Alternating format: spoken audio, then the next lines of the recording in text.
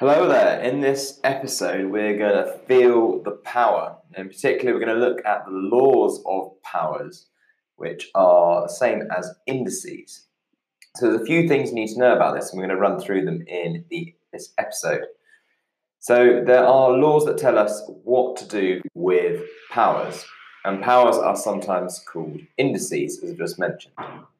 And when we're multiplying powers together, what we do is we add the powers if they're the powers of the same number.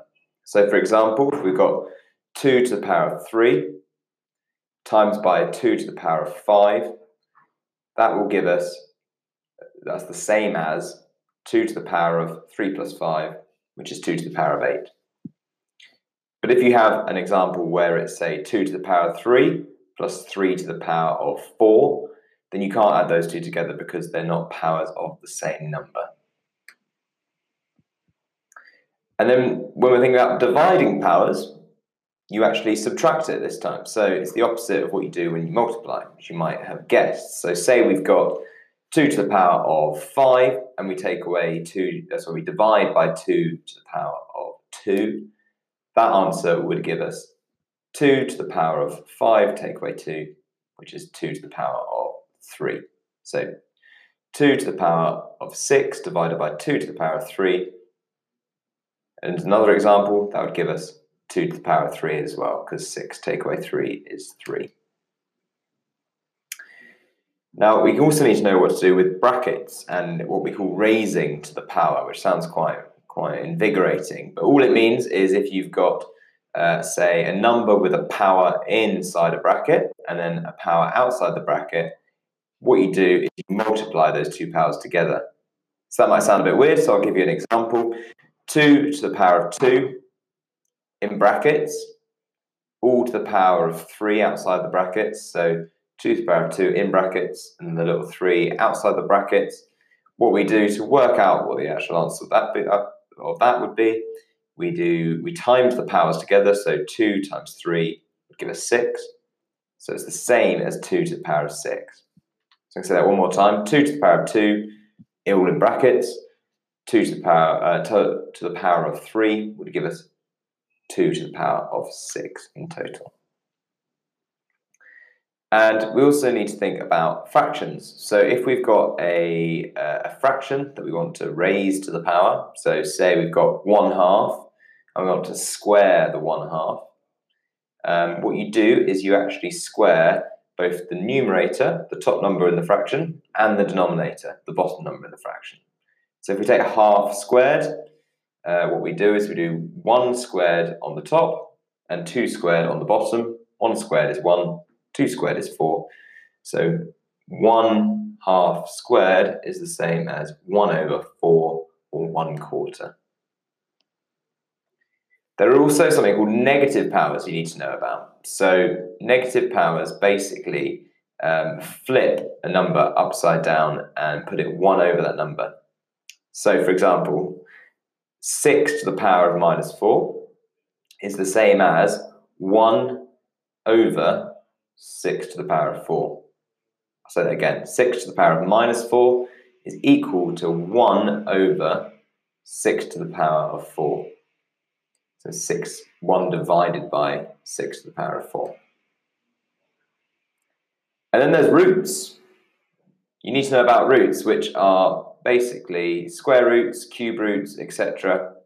And if you do something to the power of a fraction, that will give you a root.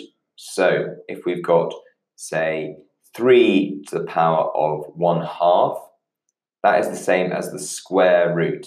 I get the square because that's the denominator on the fraction. 3 to the power of 1/3 would give us the cube root, which again, I get the cube because there's a 3 at the bottom of the fraction. 3 to the power of 1/4 would give us the 4th root, again, 4 from the bottom of the fraction. Now, you also need to know about any number to the power of 1, just gives us that same number.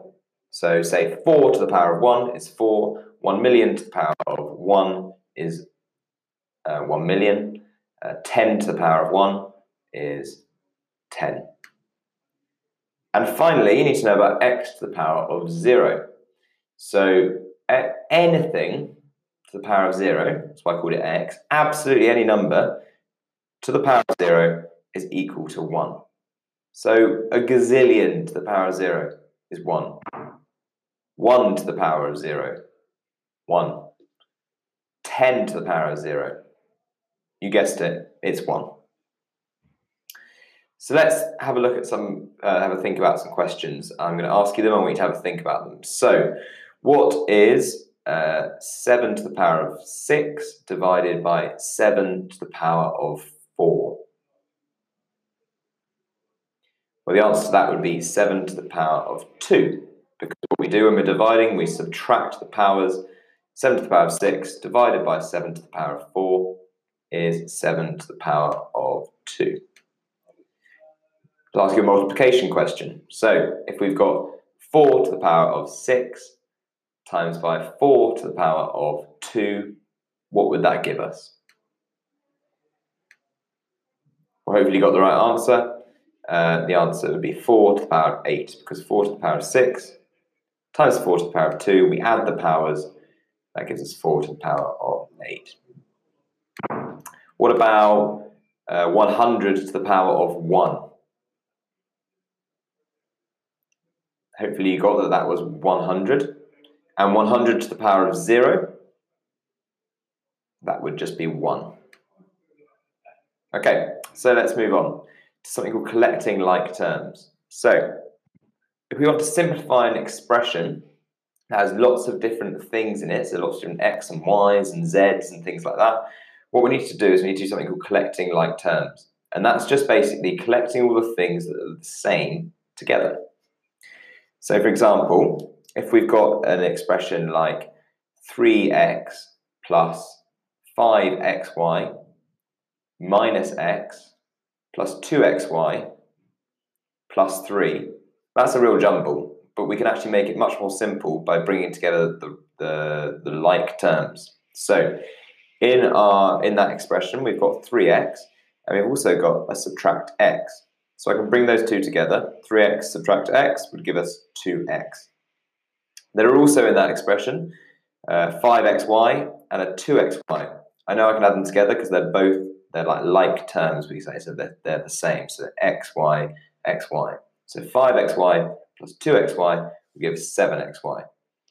And then there's a lonely 3 on the end, which doesn't have any like terms, but we just leave that in there on its own.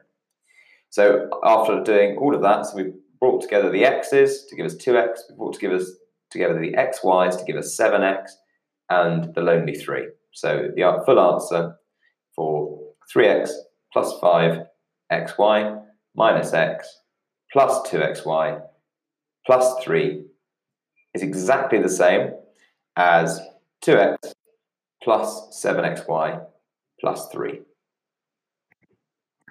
And remember, when we're doing things like, when we've got something like xy, 7xy is exactly the same as 7yx, but it's just by mathematicians like to do things in order, so we just do it in order of the alphabet normally.